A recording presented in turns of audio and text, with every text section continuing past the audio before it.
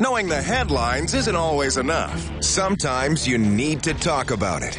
For stimulating conversation on the day's hot topics, this is your station. This is your show. The Ryan Jespersen Show on 630 CHED, Edmonton's breaking news and conversation station.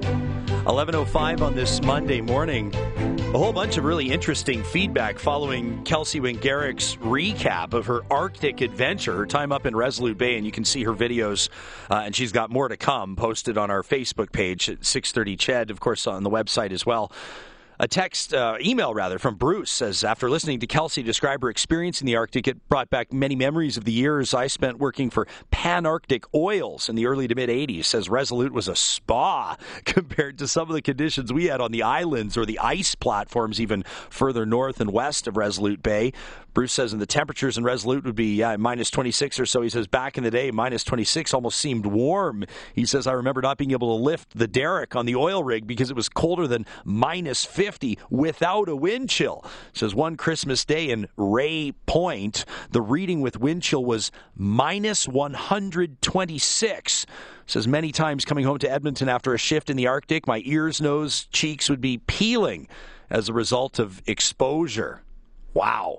Dennis on the text line says, I lived from 1970 to 76 on Baffin Island. Says the warmest day was about minus 22. That's not uncommon in the summer. Or maybe he means plus 22, not uncommon in the summer. Says living with a constant awareness of the weather becomes a way of life. The coldest I experienced one day in the Yukon, minus 65. Says glad Kelsey was able to experience a small sample. More Canadians should have that opportunity. Gerald says he worked in Resolute Bay in 78 and 79. Said it was minus 50 to minus 60. Says he worked on oil rigs for 2 winters, never froze my body parts, says Gerald, maybe because we never stood around much. Yeah, I bet not. It's a pleasure to have the Archbishop of Edmonton, Richard Smith, in studio. Has your calling ever taken you somewhere totally unusual? Many times, actually. Many times. Just recently I had to take a trip to India, which was certainly a first for me. I was there for about 3 weeks, and a fascinating experience. So, yeah, you never quite know where the calling might lead. Yeah, I guess that's kind of part of the point, isn't it? When you're called into the ministry, when you're called into, can I call it a faith-based career, is oftentimes you're going to go where you're sent, not necessarily where you achieve to go. Career wouldn't be quite the appropriate word. Faith-based certainly would be the appropriate qualifier for sure. We speak in terms of vocation, calling, and following wherever the Lord might be leading us. About a year ago, and I want to tackle several topics with you this morning, the Supreme Court of Canada ruled that Canadians have a right to physician-assisted death. Now, Alberta's Catholic leaders, yourself included, have spoken out. You went on record to say, we want to be clear that from the Catholic perspective, the intentional, willful act of killing oneself or killing another human being is morally wrong. Now, it's expected that this will become an issue here in Canada as legislation moves that way and as Canadians pursue what many are saying is their right to die. What do you want people to be thinking about from your perspective as we debate this? Oh gosh, Ryan, there's a number of things that I think we all have to be thinking about. This is clearly and literally a life and death issue. And it's something that really will impact everyone. We all have to face death. We all have to face illness and suffering within our own lives and within the lives of our loved ones. And so to one degree or another, this will impact us.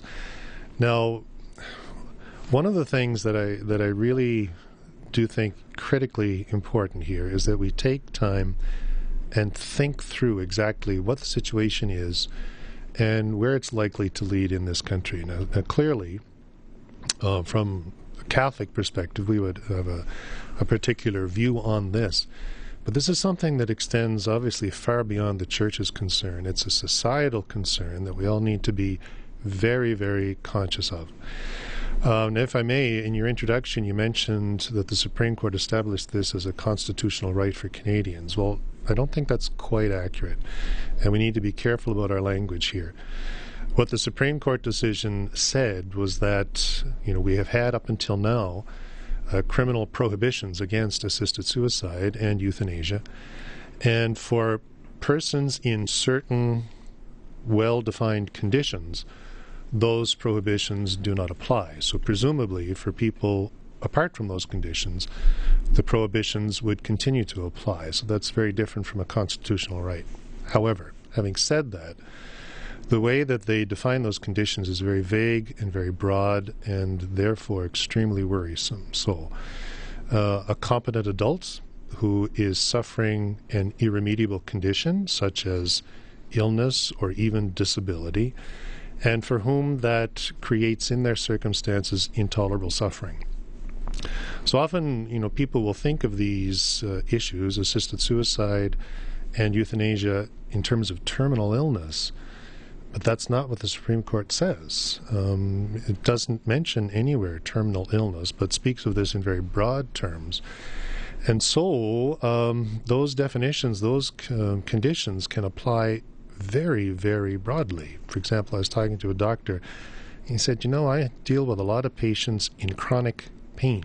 They're not in terminal conditions. This could be made to apply to them. The disabled community sees right away, very quickly, or people who live with various forms of mental illness, they see very quickly that this also could apply to them, even though their conditions are not terminal. Following the Supreme Court decision, they gave the federal government a year to come up with legislation to match the direction that was given by the court. So that would have been around this time. That was not undertaken by the federal government, presumably because of the federal election that was taking place. So now the Supreme Court has given, at the request of the federal government, a 4-month extension up until June to come up with some legislation.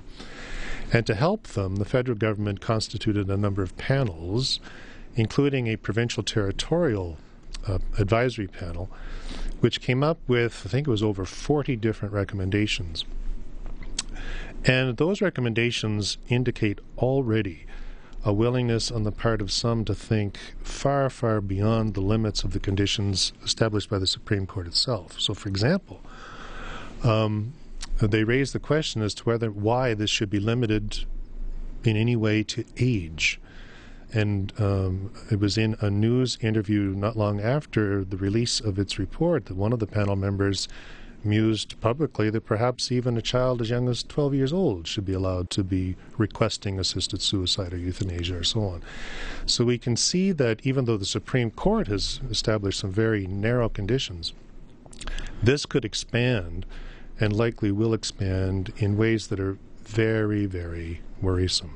If anybody wants to do a little bit more research on their own, they can simply Google the Supreme Court of Canada's unanimous decision known as the Carter ruling. And as you stipulated, Archbishop, it stated that Canadians with grievous and irremediable medical conditions who are enduring intolerable suffering have a right to die with a doctor's help. They also ruled furthermore that Canada's criminal prohibition on assisted death violates those rights. This may be an obvious question, but is this such an important issue to you and other Catholic leaders because it takes a shot at the bedrock of the sanctity of life? Well, it does. It attacks that principle which you rightly describe as bedrock, but for that very reason, this needs to be a concern not just for the Catholic Church, but for all of society. Because up until now, the principle which has assured the equal treatment of all persons, regardless of circumstance, achievement, physical condition, whatever, has been respect for human life and the recognition that we ought not to be taking innocent human life. That's a bedrock principle on the basis of which our society has cohered for ages. But what if we don't use the word taking life? What if we see it as granting a request of someone who, in lucid thought, as an adult, decides that they want their time here on earth to be over? But you can't get away from the taking of life, because if you look at the acts itself, whether it's assisted suicide or euthanasia, that's not an autonomous, isolated act. It's a social act in the sense that the person seeking this is making a request of others to assist them in the hastening of their death. Now, that has very, very broad societal worrisome implications if we think that through, because who are being involved in the act? It's the medical community and the legal community, which creates the legal space in which this can take place. Now, those two institutions, medicine and law, they are central to our society, central to our living together, and we, as a society, have been relying upon those two institutions in particular to uphold and to carry that principle of respect for human life. And now what we have is a situation whereby those same two institutions are allowing that principle to weaken. And when that principle weakens, so too does the common fabric of our society. What would you say then to those that would argue that medicine and law should be unimpacted by a religious influence? Well, again, the first thing I would want to say is this is broader than a religious issue. I think there are many people, perhaps even people of no faith, that would understand just on the basis of that need for us to care for one another in ways that don't involve killing, that this is a principle that we need to adhere to for the good of our society. Why do you think that Bible-based morality should be relevant to individual legislation, such as an individual's right to die? What about someone right now that's listening that's saying, with all respect to your religious freedom or your right to believe whatever you believe, I don't subscribe to Bible-based truth, so I want the right to be able to ask my physician for this if my life reaches a point where I'm living with intolerable pain? Well, a couple of things. First of all, the principle that would grow out of the Judeo and Christian tradition that's governing this conversation is encapsulated in the commandment, thou shalt not kill. Now, clearly that's a biblical injunction against killing. At the same time, though, that is an injunction which is also accessible to people, even of no faith, through their reason. I think we all have deep within ourselves a moral intuition that it is wrong to kill the innocent, and we simply ought not to be doing this. This is not the way we care for one another that are suffering. We seek to walk with them, to stand in solidarity, to alleviate suffering wherever possible, but never to move from the alleviation of suffering to the elimination of the patient. That's a major, major step and represents a societal revolution. The other thing to keep in mind, and again, this is distinct from biblical revelation, when we talk about an individual's right to seek this, what we're actually talking about is a presumed right of someone to ask somebody else to help them to die. Well, I don't have the right to go to somebody else and say, will you kill me? Will you assist me? So, except for the Supreme Court of Canada says that you do. I'm not sure it does. Again, it talks about very limited conditions, and it does talk about a person's autonomous right in those circumstances, but it leaves unanswered a whole lot of questions that we are trying to raise by our statement that society needs to look at very, very carefully and think through thoroughly. People used to refer to right to die or to euthanasia as, in some cases, invoking the word mercy. And there's certainly a legacy through the Bible that invokes an expectation of mercy. How do you perceive that in this context? Well, the first thing to say is that killing is not mercy. All right. In fact, you raised the question at an interesting time because Pope Francis has declared a Jubilee of Mercy, or a Year of Mercy, in which he's certainly calling upon members of the Catholic Church, but also the worldwide, to consider the need to be merciful towards one another. And the word mercy, certainly in its biblical background, conveys the sense of moving out from your heart towards one who is in need, whatever that need may be, in order to express compassion, love, concern, solidarity, and support. So to do that and to reach out in ways that are merciful, certainly from our perspective, could never be envisioned as embracing the killing of the other. So where do you expect, or let me rephrase, where do you hope to see the Trudeau government take this? They're compelled by the court's ruling. They've, as mentioned, received a 4-month, essentially, extension on what's expected within that 1-year deadline. But what do you hope to see? Well, what I think we would have all hoped for, whether it's the Trudeau government or any federal government, in fact, the bishops of Canada nationally, at the end of our last national meeting, that was back in September, we called for the use of the notwithstanding clause. Put this whole thing on hold for whatever it is, 5 years, I think, so that we can think this through. Now, that option has not been pursued. It doesn't sound as if the Trudeau government plans to pursue that particular option.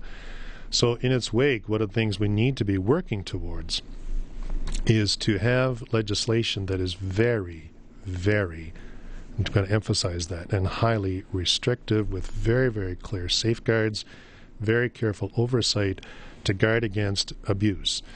That even in saying that, I'm very nervous, I'm worried, and I don't mind saying that openly, because if we look at other jurisdictions where these practices have been legal for quite some time, whether it's Belgium or the Netherlands, what have been put in place as so-called safeguards ended up being no safeguards at all. And so it's just a creeping expansion of the practice to the point that in some of those jurisdictions now, we've got parents talking about euthanizing their disabled children.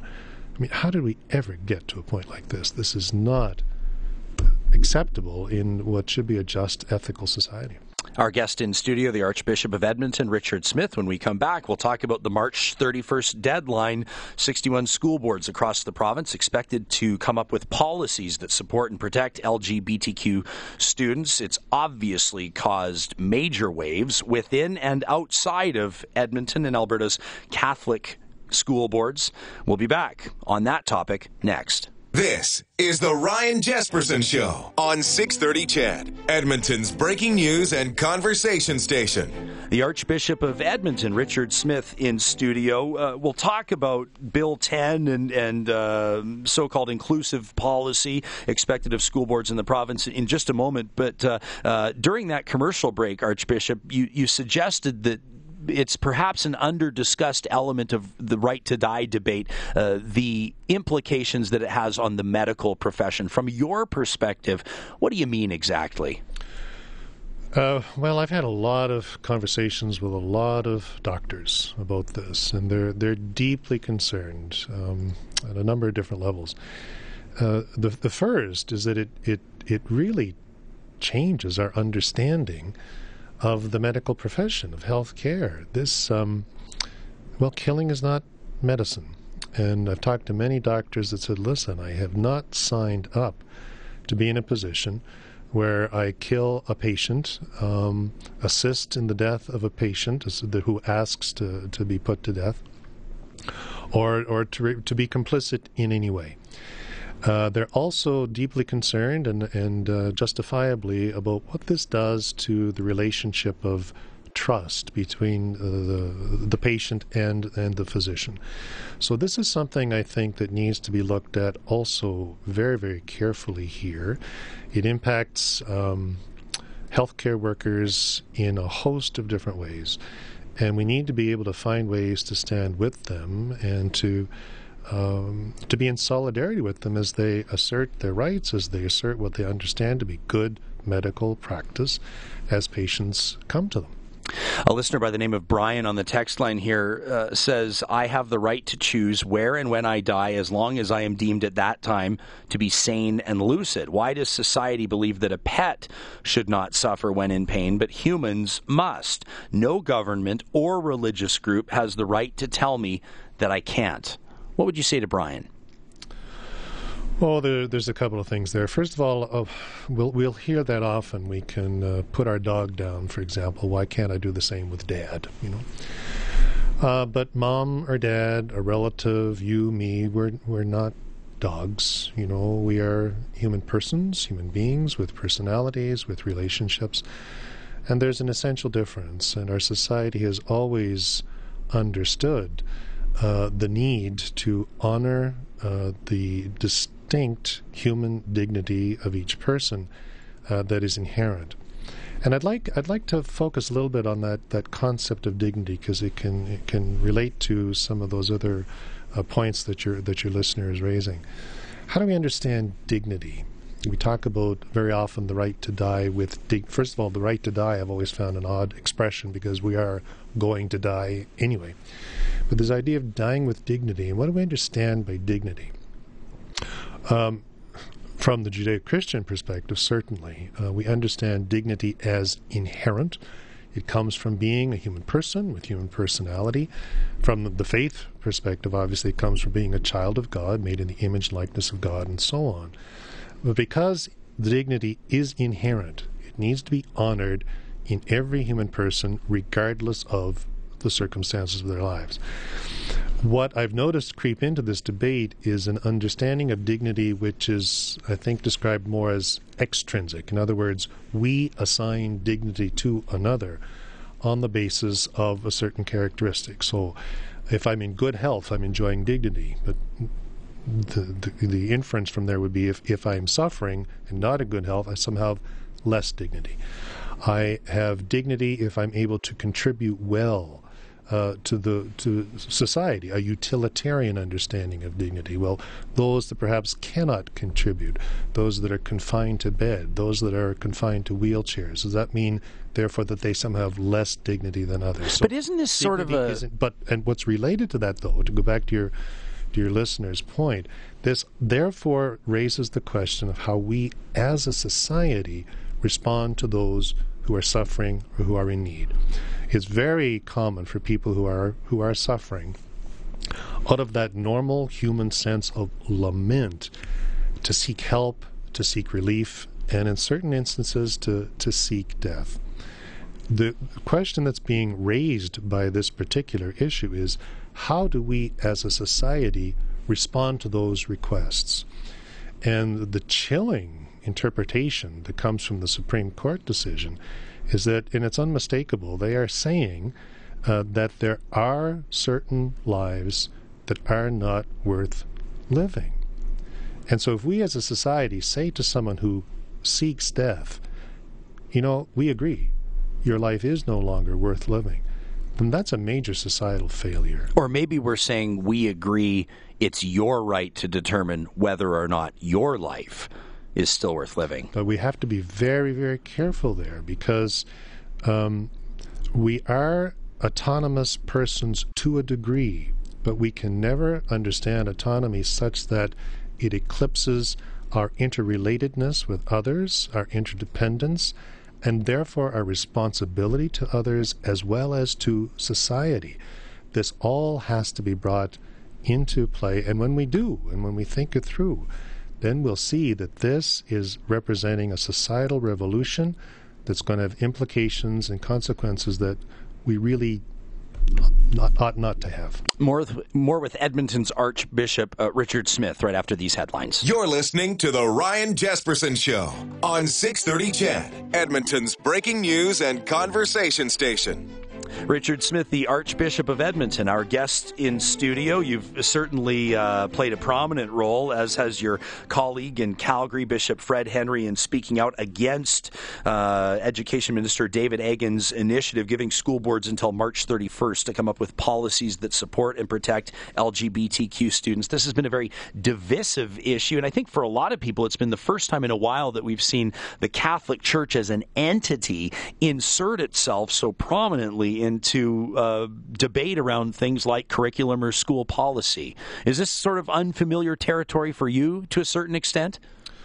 Well, no, not at all. The Catholic Church in the province, particularly through its school boards, is in constant dialogue with the Ministry of Education over a whole host of things in education, as it must be. I think it's important to clarify that, if I can go back to what you said in your introduction. This is not a situation where the bishops are going out against the minister in terms of his desire to be protective of a certain group of students. That's not what this is about at all. For quite some time, we've been working with the Ministry of Education to create policies and a framework for the formulation of policies that will be inclusive, caring of every one of the students in our midst and in our care. What has come out recently, though, from the provincial government, in an attempt to help school boards come up with these policies, were a set of guidelines. And now, admittedly, they were put forward as recommendations and suggestions. But nevertheless, they carried within them a particular vision of the human person, which would be counter to Catholic understanding, Catholic Christian anthropology. And on that basis, we said, no, wait a minute. There are certain aspects of your guidelines, certain best practices that, yes, we could live with, certainly, that could be put into place within our own framework of understanding. But there's certain other elements here which touch on anthropology and the way the human person is understood, particularly their sexual identity, gender identity, and so on, which would be counter to Catholic teaching. And so this is not something that could work. Your colleague, Bishop Henry, called the guidelines totalitarian and anti-Catholic in a letter that was, with some controversy, sent out to Catholic parents or parents that have students in the Catholic board here in Edmonton. It's been quite a divisive issue, and many listeners to this show have texted in to suggest that while Catholic schools and Catholic boards receive public funds, they should have to adhere to these guidelines. How would you respond to that? Well, public funds, the expenditure of public funds is an exercise of governance on the part of the government of the day. And so the government, in the expenditure of tax dollars, many of which, of course, are directed by the choice of Catholic parents to the support of Catholic schools. But in the expenditure of those tax dollars, public dollars, the government itself needs to adhere to our whole history of legal jurisprudence with respect to Catholic schools.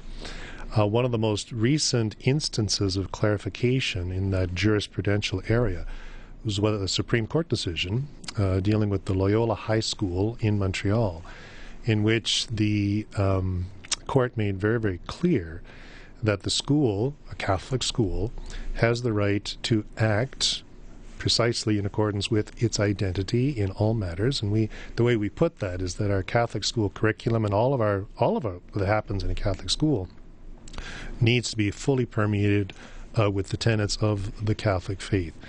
And so the government, precisely as government, and the ministry, precisely as ministry of the Crown, needs to be protective of those Catholic rights in our schools as they are protective of the whole educational enterprise in the province.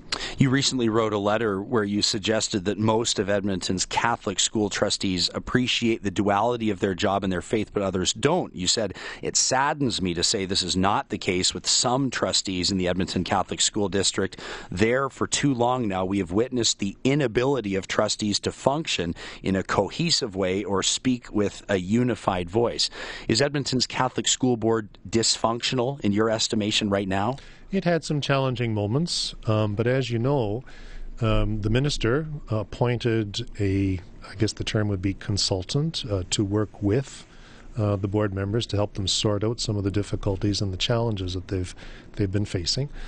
I've not been directly involved in that particular process, so I couldn't speak as to how that is unfolding, but I would have confidence that this particular consultant, with the competence that he is known to have, will be of great assistance to them.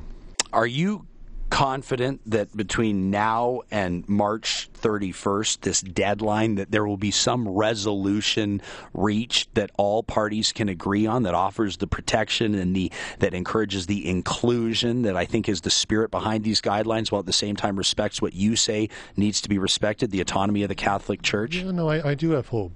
It was known publicly a couple of weeks ago that the 4 of the bishops here in the province met with the Minister of Education.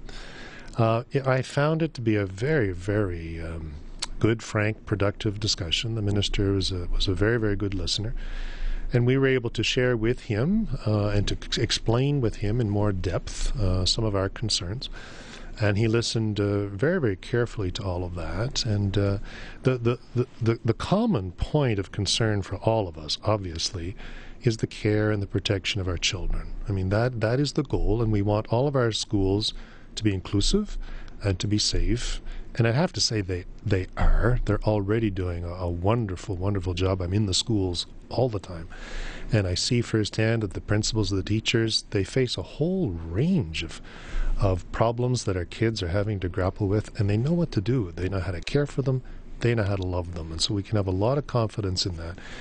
And at the policy level, too, we can have some confidence, because the shared concern is the protection, the safety, and the love of our children. That's the goal. There can be a variety of methodologies to get there. Well, that's fine. so long as we're all working towards that same goal, and I'm confident that we are. In conversations we've had on this show about this, including following an interview late last week with the Education Minister, David Eggen, several times listeners have suggested that an unelected archbishop has undue influence on elected school trustees. I'm sure by the nodding that you're displaying right now that this is not the first time you've heard this. How do you respond to that? I think it's important to understand exactly how this works. Sometimes when I hear these comments, I get the impression that people may think that perhaps I've got an office next door to the superintendent's and I'm in there helping to craft policy and giving edicts on this, that, and the other thing. But it doesn't work that way because we do have elected trustees in our various divisions, and they're responsible for governance and working with administration and management for all aspects of education. Particular to Catholic schools, of course, is the need to be acting in accordance with our identity as Catholic institutions and enterprises. And the bishop is the necessary point of reference for clarification as to what would be consistent with our Catholic identity and what would not. And so it's not at all unusual for a bishop to be consulted and say, help us understand this particular issue, help us to understand the teaching of the church, the teaching of our faith here, so that they then, in their own respective areas of competence, can go forward and act accordingly. Before we say goodbye to you, Archbishop, I want to hear a little bit about this Come and See weekend that you're putting on. Not many people talk about recruitment and retention when it comes to the priesthood, but we'll get details on that from Edmonton's Archbishop Richard Smith right after this. This is the Ryan Jespersen Show on 630 CHED, Edmonton's breaking news and conversation station.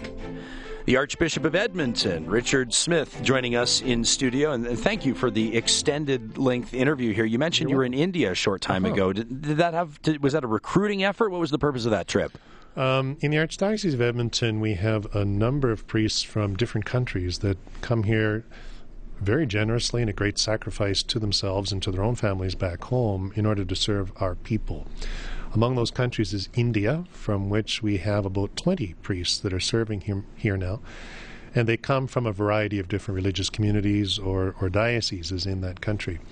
So I was really overdue in making a trip there to meet their authorities, to thank them personally, to renew some contracts, strengthen those relationships, but also, and this is probably the primary reason, I wanted to get a sense personally of the societal background and ecclesial background from which these priests are coming in order to serve here. I mean, the role of the Archbishop towards his priests, obviously, is to be of a support to them and to walk with them and to help them in their ministry. And in order to do that, it was important for me, I felt, to understand their own background and the enormity of the sacrifice that they have made to make such a dramatic transition from the Indian culture to the Canadian. So I was there for about just shy of 3 weeks, I think, in the four of the southern states of India.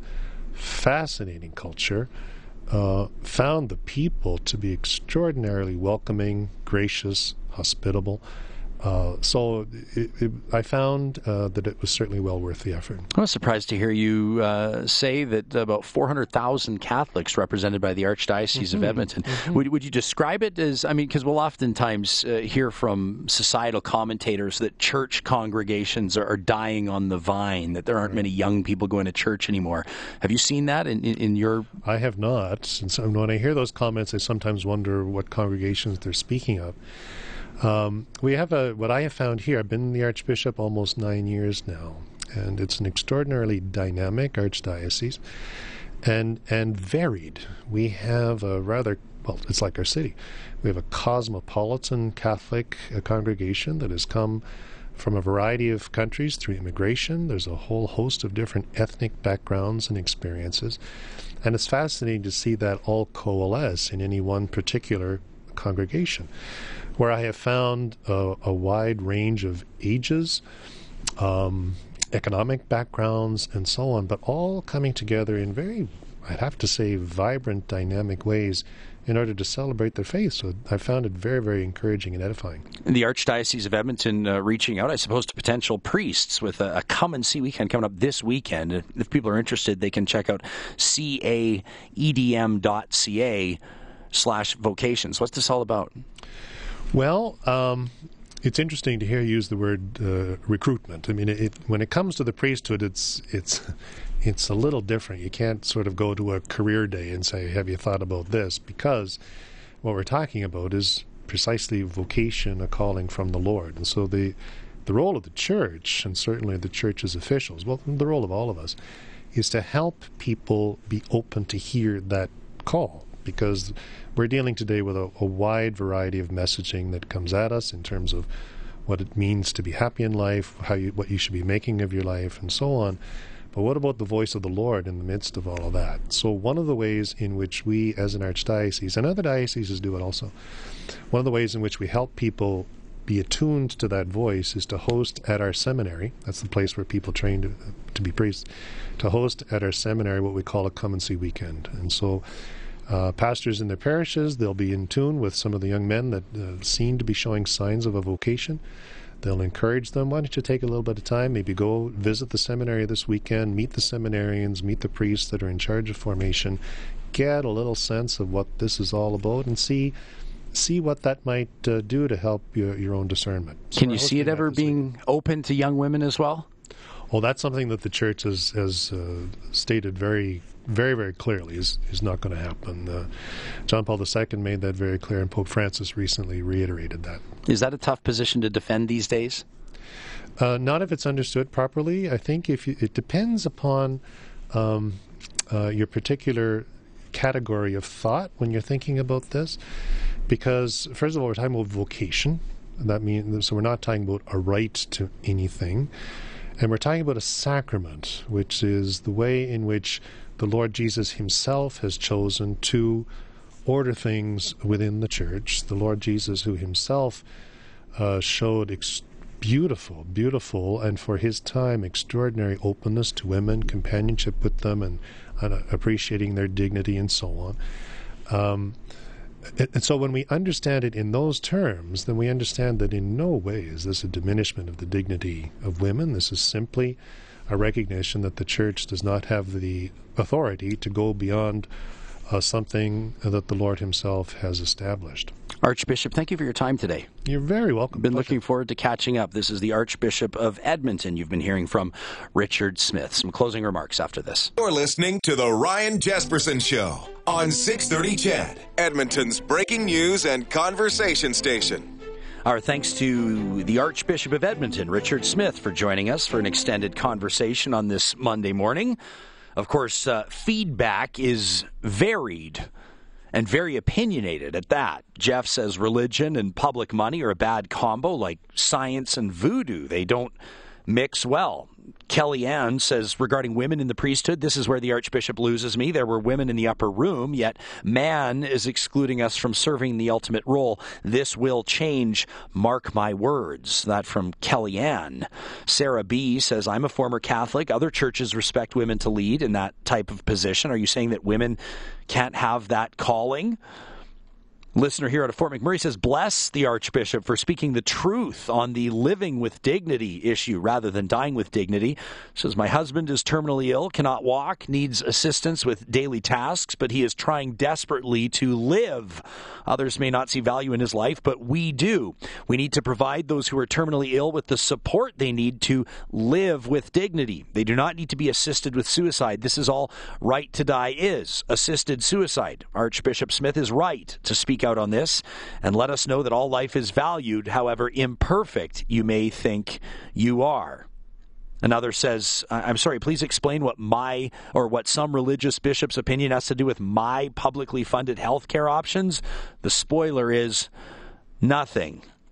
Another says, I don't think I've heard a more infuriating guest. Thanks for getting the blood burning.